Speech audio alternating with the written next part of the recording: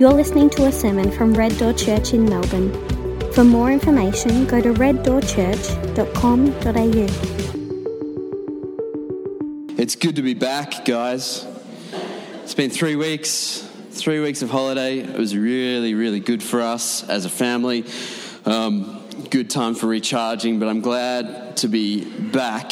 The series that we're jumping into now in the book of Colossians that we've titled No Turning Back. I'll get into a little bit more about why we've called it that in just a minute, but it sort of came home to me the importance of being encouraged to stand firm in the faith, not just because of what Dooku said about prominent Christians turning away from the faith, but just I see in myself this propensity to drift away from Jesus, and particularly when I'm disconnected from you guys. I've said this before, and some of you think I'm joking. I'm not joking when I say that I need you. You keep me Christian. I go on holiday for more than a couple of weeks and I start to drift. And it's not because of outright opposition or persecution. I didn't experience any of that over the last 3 weeks. It's just when I untether myself from you guys, I start to go. And I felt that on this last holiday away. It was a great holiday. It was restful. It was beautiful. It was warm. It was wonderful, and yet even then I kind of felt myself not turning away from Jesus, not denying the faith, but just moving away from making all of life all about Jesus. And that can happen really fast if you're me. So all I'm saying is thank you for keeping me Christian. I appreciate that. Kind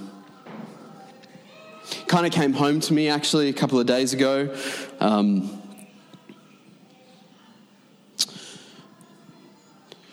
A few days ago now, we were on Fraser Island driving around on the sand as you do and having lots of fun, and we had borrowed Renee's late father's four-wheel drive ute, and so we were having heaps of fun driving that around, and we came across these 5, I think, Norwegian guys who had decided that they were going to walk, I don't know how far it was, 15, 20 kilometres through this deep sand to get to this lake that we were going to. They weren't going to make it. Like, not just they weren't going to make it that day, they weren't going to make it. These Norwegian guys just didn't, they weren't familiar with the territory, right? So anyway, we had driven past, and then Renee was like, I really think we should pick them up. And I was like, I don't think I can be bothered picking them up. I just want to get to this lake so we can jump in. Anyway, she prevailed because she was right, and we picked these guys up. We were driving them around, and then Renee said to me as we were driving them back again from the lake, she said, I really think God wants us to pray for these guys before we drop them off at the ferry. And so why don't you do that? Why don't you when we drop them off, why don't you pray for them? And I just said, I don't think I'm going to do that. And Renee was like, well, I think God wants us to do that. I said, yeah, I'm sure he does. I'm just not going to do that. And it revealed something, right, about my heart, that I had started to drift away from making all of life all about Jesus, is about taking every opportunity to bless people, to communicate God's love to people. I didn't want to pick them up, and I didn't want to pray for them. 2 days later, we were back in Bundaberg, and I was just at this little shopping centre, dingy little shopping centre, with all the other men in the shopping centre waiting for our wives to come back from shopping. And I was just sitting there, and I have to admit, I was kind of wrestling with what had happened and my kind of refusal to take the opportunity to bless someone. And then these 2 guys came up to me in their 70s, and they just sort of stopped and looked at me and then came over to me, and I thought, someone's going to try and sell me something. I really am not up for this right now. And they said to me, we're not religious freaks, we're Christians. I was like, I don't know, that line might work with some people, but I'm not in the mood. And it went from bad to worse. Like, first of all, they were wearing socks and sandals, and I know that's cool for the kids these days, but I'm not there yet. I'm not not riding that fashion wave. And the first thing the guy did was sing a song about Jesus. And I was like, oh man, we need to work on your routine.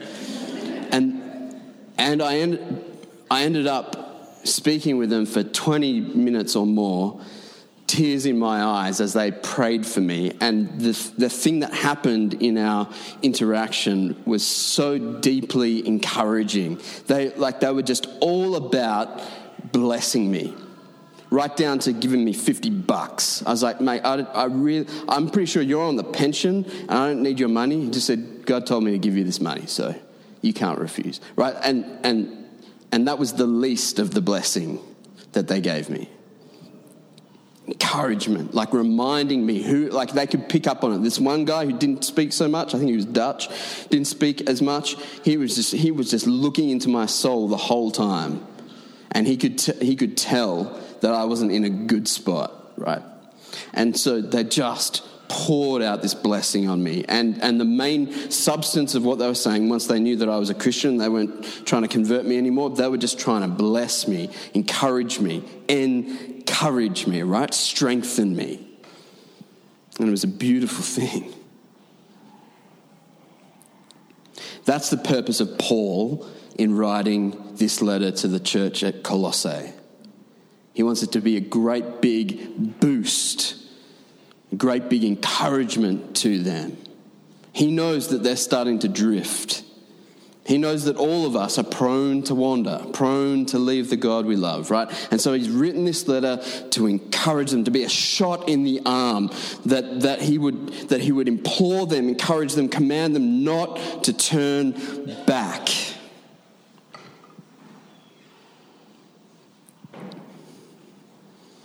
And my prayer for these next 7 weeks is that all that he hoped and prayed and believed for the Colossians would be true for us as well. Do you need some encouragement? Stick with us. We're going to work our way through this book. We're going to start at the first verse. So make sure you got it in front of you. Encourage you to follow along as we go. So verse 1 of chapter 1. We get introduced to the author of the letter. It says, Paul, an apostle of Christ Jesus, by God's will, and Timothy, our brother. It's Paul and Timothy, that father and son in the faith, together, probably most likely in about AD 62. So the year 62 in the first century, and writing from Rome. In all likelihood, writing from Rome in prison. So this is one of Paul's imprisonments. He's in jail for preaching the gospel and planting churches. And he's writing this letter to encourage the church at Colossae, not writing it himself, but in all likelihood dictating it to Timothy, who's writing it down for him.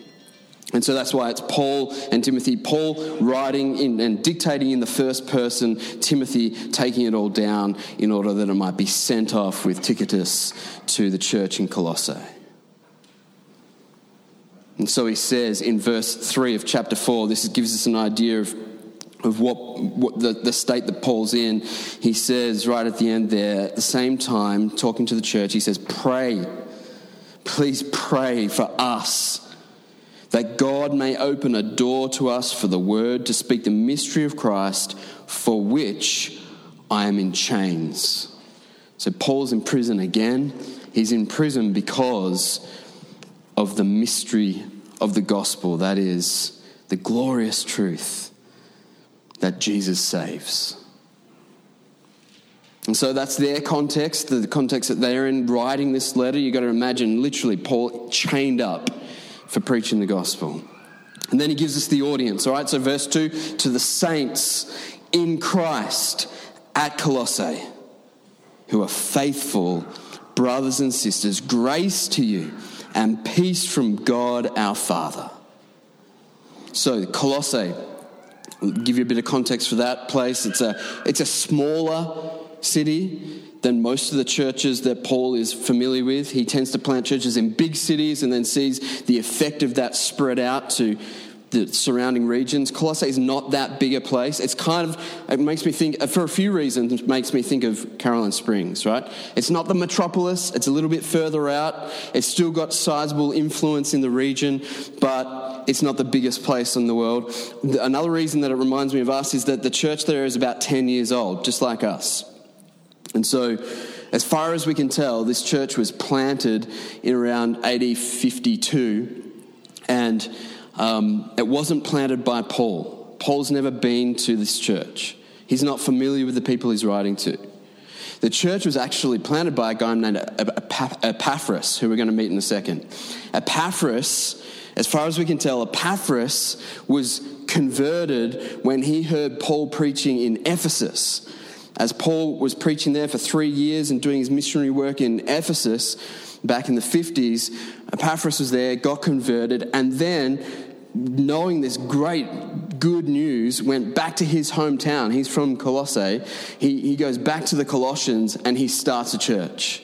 He's like, there is no church here. The gospel isn't here, so I'm going to get it done. So he starts the church, shares the good news of the gospel, and that's how the Colossian church came about. And so now he's been ministering faithfully to them for 10 years. And at this point, as Paul writes it, he has gone to Rome to visit Paul in jail. This is Epaphras. And if you're here this morning, this is the first time you've heard the name Epaphras, and if you're even going to try and pronounce it like me before, you would have trouble speaking it, you're not alone. Epaphras isn't a well-known guy. He's one of these unsung heroes of the Bible, but a hero nonetheless. Receiving the gospel, taking it upon himself to start a church, and then faithfully ministering to that church for 10 years. This is what Paul says in verse 7 to 8. He says, you learn this, that's the gospel, the glorious truth of the gospel. You learn this from Epaphras, our dearly loved fellow servant. He is a faithful minister of Christ on your behalf. And he has told us about your love in the Spirit. You want your pastor to be like Epaphras. If you care about the state of your soul, about the health of your church, then you want your pastor, your pastors to be like this guy. This is what Paul says about him in his farewell discourse, right? In chapter 4 and verse 12, he says, Epaphras, who is one of you, he's a Colossian just like you. He's a servant of Christ Jesus. He sends you greetings. He is always wrestling for you in his prayers, so that you can stand mature and fully assured in everything God wills. That's what Epaphras is like. He's a hard worker. He's a faithful minister. He wrestles in his prayers for his people. Tomorrow night we've got a whole church prayer gathering here where we're going to wrestle in prayer for the lost. Right? For our friends, family, loved ones, neighbours, co-workers who don't know Jesus. We're going to be wrestling. It's a prayer meeting. It's a wrestling meeting, right? We're going to be wrestling with God in our prayers for the souls of those who don't yet know him. That's what you want your pastors to be like. So Epaphras, I love this guy. I mean, I hardly knew him before I came to this series, and I just love him. He's just so faithful. He's unsung. Like most of the pastors who have ever lived, he's not famous. He's never written a book. He's not, trending on iTunes. He's just faithful. And Paul just loves him for it. He's a beloved servant. So Epaphras has come to Rome to meet with Paul, and he's going to tell him about this church in Colossae that Paul's never visited. And he gives them a report about his church and how it's going. So I'll just get a little summary for you of what's going on here. Okay, so Epaphras' report to Paul about the state of the church in Colossae was an encouraging one. They were bearing fruit in keeping with those who had turned away from other gods in order to worship the Lord Jesus. However, it seems clear that Paul was aware of the pressure these new Christians were under to go back to old ways of being and believing, especially regarding worship of other gods, former religious practices, sexual purity, and family life. So he's going to address all of those things in this letter. One of his major motivations for writing this letter was to encourage the Colossian Christians to stand firm. Thus, the title of our series, No Turning Back.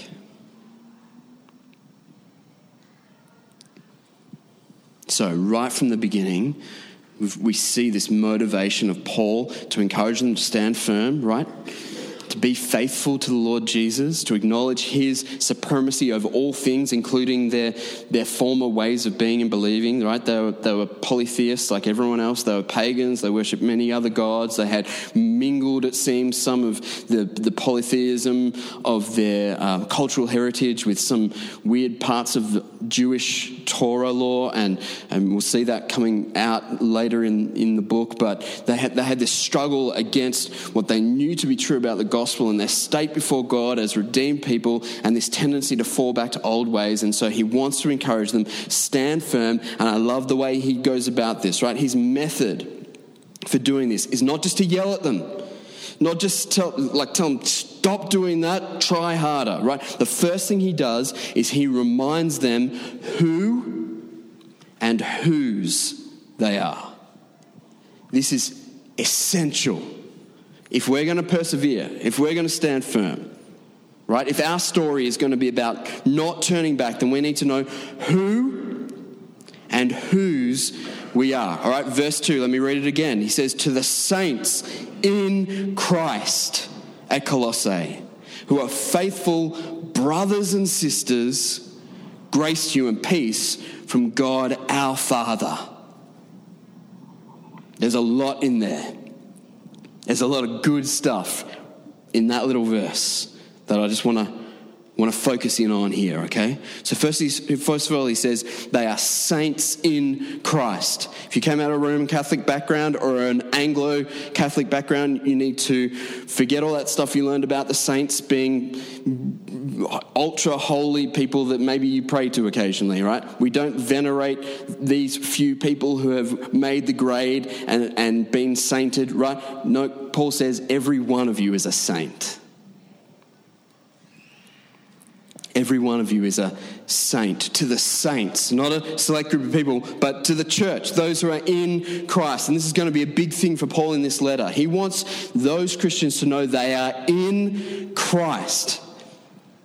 That's a huge theological doctrine to get our heads around. We are, as believers, in Christ.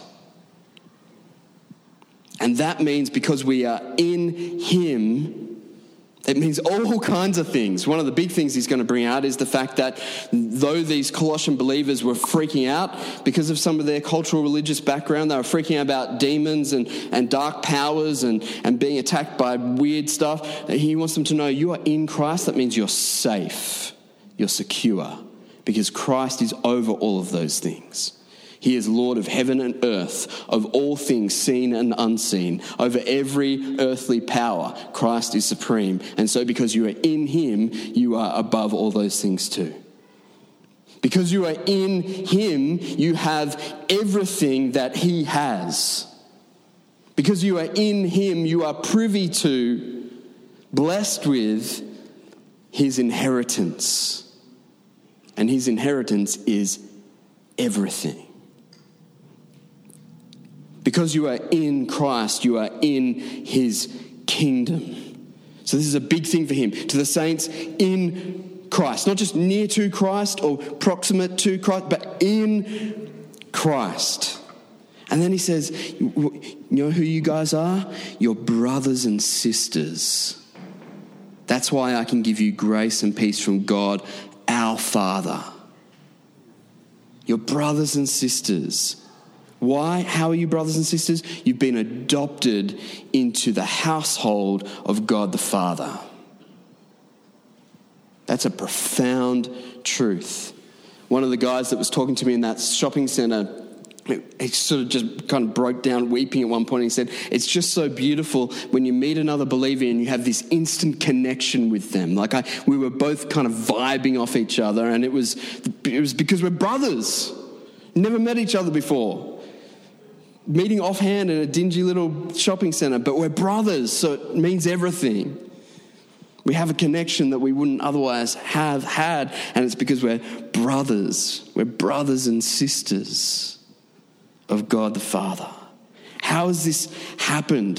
He explains in verse 13 and 14 this beautiful explanation of what's happened to everyone who knows and loves Jesus. He says, He, Jesus, has rescued us from the domain of darkness and transferred us into the kingdom of the Son He loves. In Him we have redemption, the forgiveness of sins. So this Father that we have, this Father who has adopted us and made us brothers and sisters, He rescued us from the domain of darkness. He transferred us into the kingdom of the Son He loves. And in Jesus, we have redemption, the forgiveness of sins. That's huge. Redemption, justification, adoption. These aren't just big theological words that make us feel smarter, right? They are everything to us. They are the most precious truths that we can own for ourselves. Redemption means you were a slave in the kingdom of darkness, and then God came along and bought you. You had nothing on you to buy yourself out of slavery. You are absolutely chained up forever. And He came, even when you were His enemy, He came and bought you. He redeemed you. He paid a price for you that you could never pay yourself. We have redemption, the forgiveness of sins. That's justification. We've been made right with God.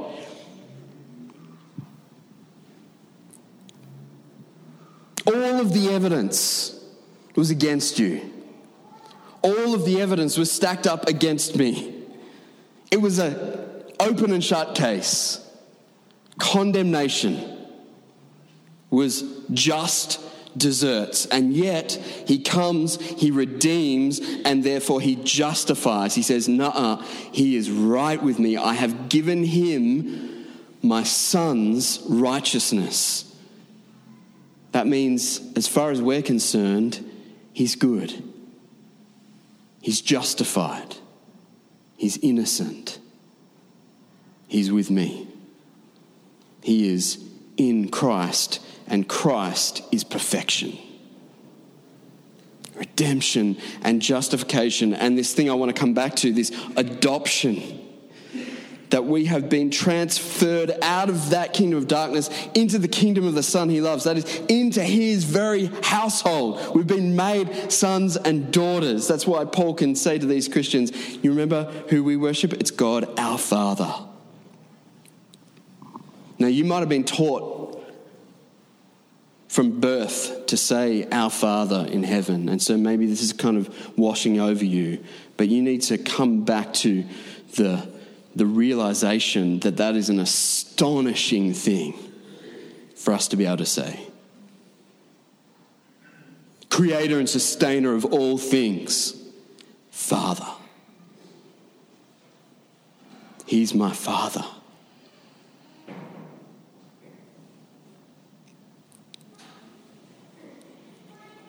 How does that happen? It comes about because of adoption. We've been adopted by God. And I just want to say, I know, it's hard to choose favorites, but this is my favorite doctrine of Christianity, the doctrine of adoption. The idea that God has made me His son. The idea that God came to the slave market and saw me in all of my self-perpetuating filth and chose me to be His son. I think that's the greatest doctrine of Christianity. This is what J.I. Packer says in his beautiful book, Knowing God. He says, adoption is the highest privilege that the gospel offers. Adoption is higher than justification because of the richer relationship with God it involves. This is what you need to know. Christianity is not just about being told, oh, you're not guilty, all right? Being saved from hell. Christianity is not mainly about getting that pass and avoiding the punishment we deserve. It's so much more than that. Yes, it's receiving redemption, the forgiveness of our sins, verse 14. But it's more than that. It's being welcomed into God's household.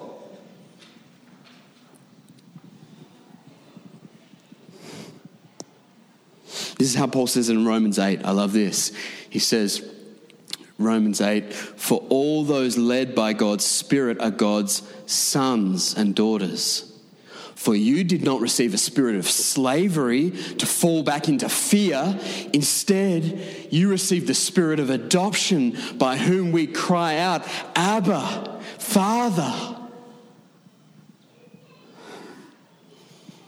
The Spirit himself testifies together with our spirit that we are God's children. The Spirit that lives in you is testifying. You need to hear it. Maybe you need to open your ears to it right now. You need to hear that Spirit testifying. It's true, you know. You're more than a slave. You're a son and a daughter. We've received the spirit of adoption, and on that basis we can cry out to God, Abba, Father, you're my daddy, you love me, you'll never reject me, you'll never kick me out of home. Or John, in 1 John 3, he says, see what great love the Father has given us, that we should be called God's children. And then he's shocked by his own words and he says, and we are. Like, it's true. We really are God's children. And he loves us. He's got no reservations whatsoever about loving us. Last night, my kids kept me up all night. All night. I didn't get to bed till 12:30. India was in there at 1:30. And then from then on, it was constant interruptions from both kids. They were like tag teaming just to make sure we got no sleep. And yet when I wake up in the morning, I have no reservations whatsoever about loving them. There it never crosses my mind to say, you no longer belong to my household. I need some sleep. And I'm evil.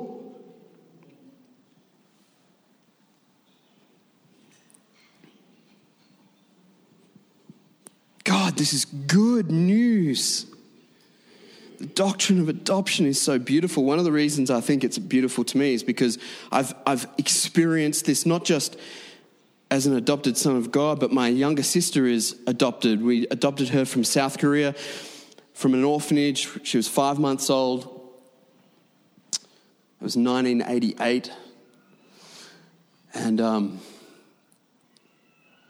I remember to this day very vividly my parents who had gone over there to get her from the orphanage. They brought her back. We met them at the airport and I was the first one to have a hold. And I just remember holding this little 5-month-old chubby little Korean girl with spiky hair and just knowing without a shadow of a doubt that she was mine. She was my sister.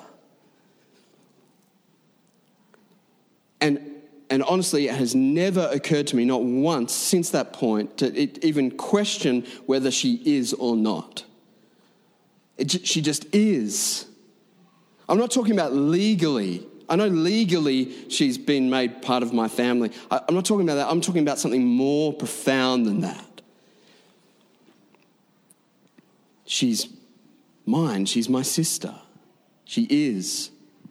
When my dad dies, my mum died months after that happened. When my dad dies, she will be privy to everything that I am privy to, right? She will have an inheritance in my family as much as me or my 2 brothers because she's part of our family. She's been adopted. And so she has access to everything that we have access to. This is Paul's point when he talks about adoption. You are adopted by God, therefore you are a son of God, therefore you are a co-heir with Christ. Everything he inherits, you inherit.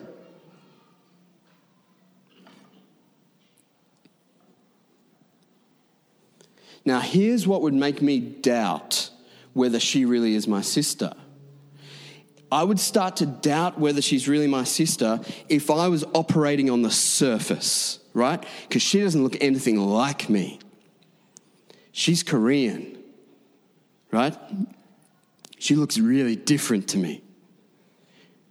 She looks way more like Belle's sister than my sister, all right? She just does. And she grew up with me in Diamond Creek at a time where we were the whitest suburb in Australia. That's a fact. Right, she was the only Asian kid, not just in the town, but that some people had ever seen, right, that wasn't on TV. It was weird to begin with. People would ask stupid questions all the time, like, were we teaching her to speak English? That's not how language works. Right? Anyway, so people, if they were looking from the outside in, if we were down at the shops just doing the shopping, they would think, this is a bit weird. They would doubt whether she was my sister because we were all white guys and this was this little Asian kid with us. So operating on the surface, even if she was just looking at herself in the midst of us as a family, I think we've got a photo. There we go. So, right, if you just look at that photo, you can see the odd one out. You can see that one of these things is not like the other, right? You can also see my double sweatbands, which I think is should come back at some point. If you don't know who I am, just look for the gap in the teeth. All right. So, but here's the point: if you were just operating on the surface, you would start to doubt whether this was really legitimate. And this is the same thing with us and our adoption. As soon as you start operating on the surface of things, you might start to doubt whether you really have been adopted into God's family. I don't look like God's son.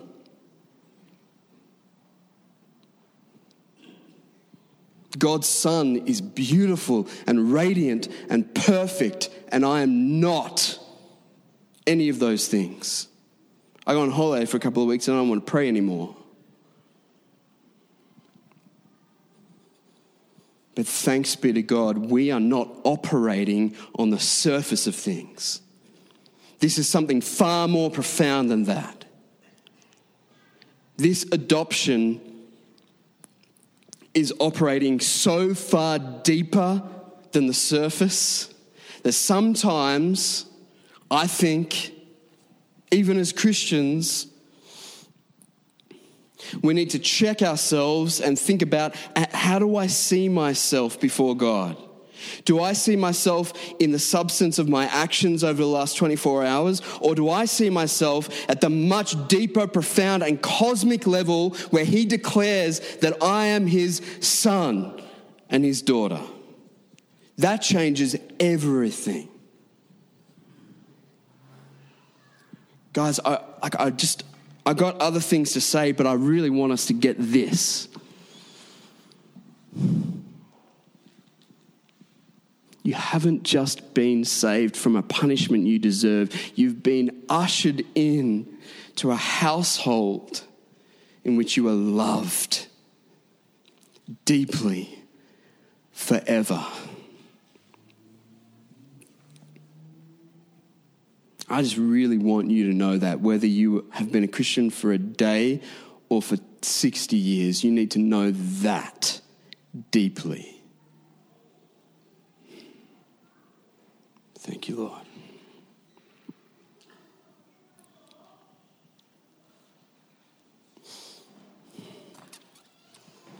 I've used up all my time. There's so much more in this, guys. I have a feeling this is going to repeat itself, this tendency to run out of time to get to, because this is deep, right? There's a few chapters to this book, but it is so deep. Let me just work real quick through the rest. Okay, so he goes on in the next little section. He wants to encourage them that they are producing fruit in keeping with their status as these adopted children of God. All right? So he says in verse 9 and following, he says, back up. He says in verse 3 and following, he says, we always thank God, the Father of our Lord Jesus Christ, when we pray for you, for we have heard of your faith in Christ Jesus and of the love you have for all the saints, because of the hope reserved for you in heaven. You've already heard about this hope in the word of truth, the gospel that has come to you. It is bearing fruit and growing all over the world, just as it has come to you since the day you heard it and came to truly appreciate God's grace. So he says, here's what I know about you guys. You guys are manifesting fruit, which is evidence that what I'm saying about you is true. I'm saying you've been adopted, redeemed, transferred, forgiven, justified, saved. I'm saying all that's true, and I can see the evidence of it in your faith, love, and hope. We saw these three things in 1 Corinthians 13, remember a few weeks ago. Faith, hope, and love. The greatest of these is love. He says here the same thing is true in you, that faith, love, and hope is evidence that all of this is true. And so that's obviously what we want to see in our own community. A growing in faith, love, and hope. And then he goes on, and we'll just keep moving quick through to his prayer for them. And you can just, I would recommend this coming week that you just dwell on and pray through this prayer that he prays for this church. Remember, he's never met these guys. He just has this kindred relationship with them as a fellow son. And so he prays this beautiful prayer for them, verse 9 to 12. And I'll just read it. And I want to highlight 4 things out of it, and then we're done, okay? So here's what he says. He says, for this reason also, since the day we heard this, we haven't stopped praying for you. And here's what he's praying.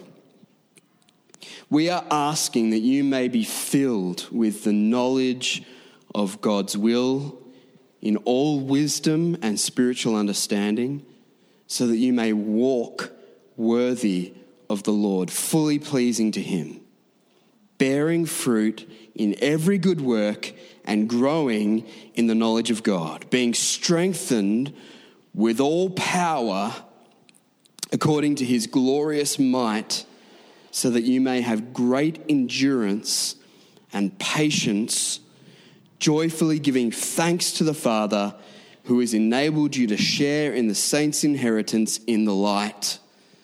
That's an amazing prayer. You spend the rest of this year just praying through that prayer. If you're like me and you find it hard to sustain prayer just off the top of the dome, right? If you find it hard just to come up with your own prayer, pray Paul's prayers. And pray them all the year through. Just Google it, Paul's prayers. Print it out and pray through them. If you would pray this prayer for our church, we would see rich blessings on us. We really would. It's a beautiful prayer. It's a powerful prayer. 4 things. 4 things that all start with the letter F. You get that for free. To be honest, the last one I was pushing it a bit. But anyway, the alliteration is what counts. So 4 things he prays. First of all, for fullness, that they would be filled with the knowledge of his will in all wisdom and spiritual understanding. This has its sort of corollary in Paul's other prayers for his other churches in the sense of being filled with the Spirit. We talked a whole lot about this in the last series that I did in 1 Corinthians, being filled with the Spirit. And part of the fruit of that is being filled with knowledge of his will and all wisdom and spiritual understanding. So simply to be filled with the Spirit is to be walking in step with the Spirit. To be living in a Christ-like way.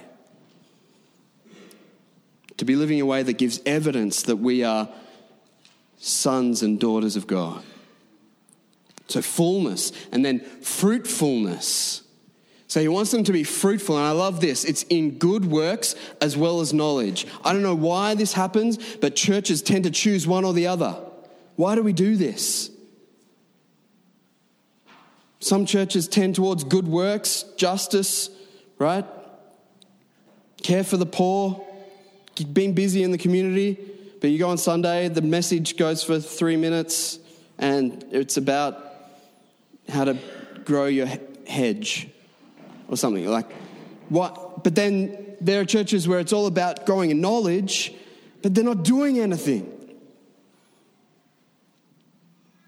And Paul would be puzzled by that dichotomy. He would call that a false dichotomy, right? He wants fullness of fruitfulness in good works as well as knowledge.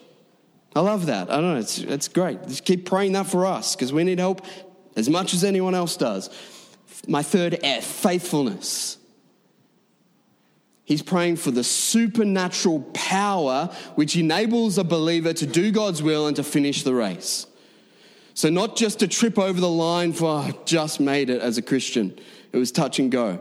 But no, to walk in God's ways, to do God's will, to finish the race, to keep the faith. He knows they're prone to wander. He knows we're prone to wander. And so he prays for supernatural power. That's what you're going to need. If you want to be a Christian on the day you die, whether it's today when you walk out in the traffic at that terrible intersection or when you're 120, I don't know, neither do you. But if you want to reach that point, making all of life all about Jesus, you're going to need more than a few handy tips, a few proven principles. You're going to need supernatural power, which comes as we pray and ask God for his mercy. We're going to do that tomorrow night. Come join us. Fourth F, what I really want to say is about contentment, but in my thesaurus it had fulfillment as a synonym for contentment. So I got you. All right, so fulfillment, that is that they would experience contentment. This is a Christian virtue that maybe we've forgotten about a little bit. Contentment. The whole world is designed to make you discontent. So you're going to need more spiritual power, supernatural power to overcome it. Contentment as they give thanks, as we give thanks for God's gracious gift, the inheritance we have as children of God. One of the great marks of contentment is thanksgiving. Thanksgiving. And it's awesome because it works the other way as well. If you're not feeling contented, give thanks and you'll start to feel it. I love that.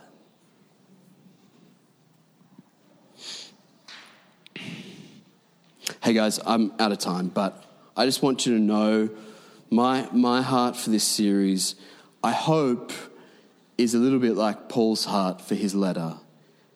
His heart for that church. That church, just like us that have been around for 10 years, the church just like us who are under a lot of cultural pressure to turn back from the truth, that like them, we would know the supremacy of the Lord Jesus over all things, and we would know and experience our status as adopted children of God. Let's pray together. Father, when all's said and done this morning, I want us to leave this place knowing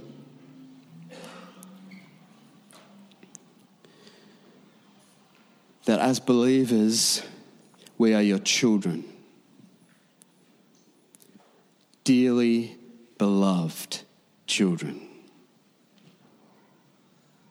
If any of us doubts that now, I pray that you would overcome that doubt with such an overwhelming outpouring of your Spirit that we could never doubt it again. That we would have that experience of walking down the road with you hand in hand and then have you reach down and pick us up and embrace us, kiss us on the cheek and remind us that we are yours and that you cherish us. May that be one of those solid foundations on which we walk. May that be our anchor that tethers us close to you. No turning back. I pray for myself. I pray for these brothers and sisters. I pray that you would richly bless us even now as we sing your praises. In Jesus' name, amen.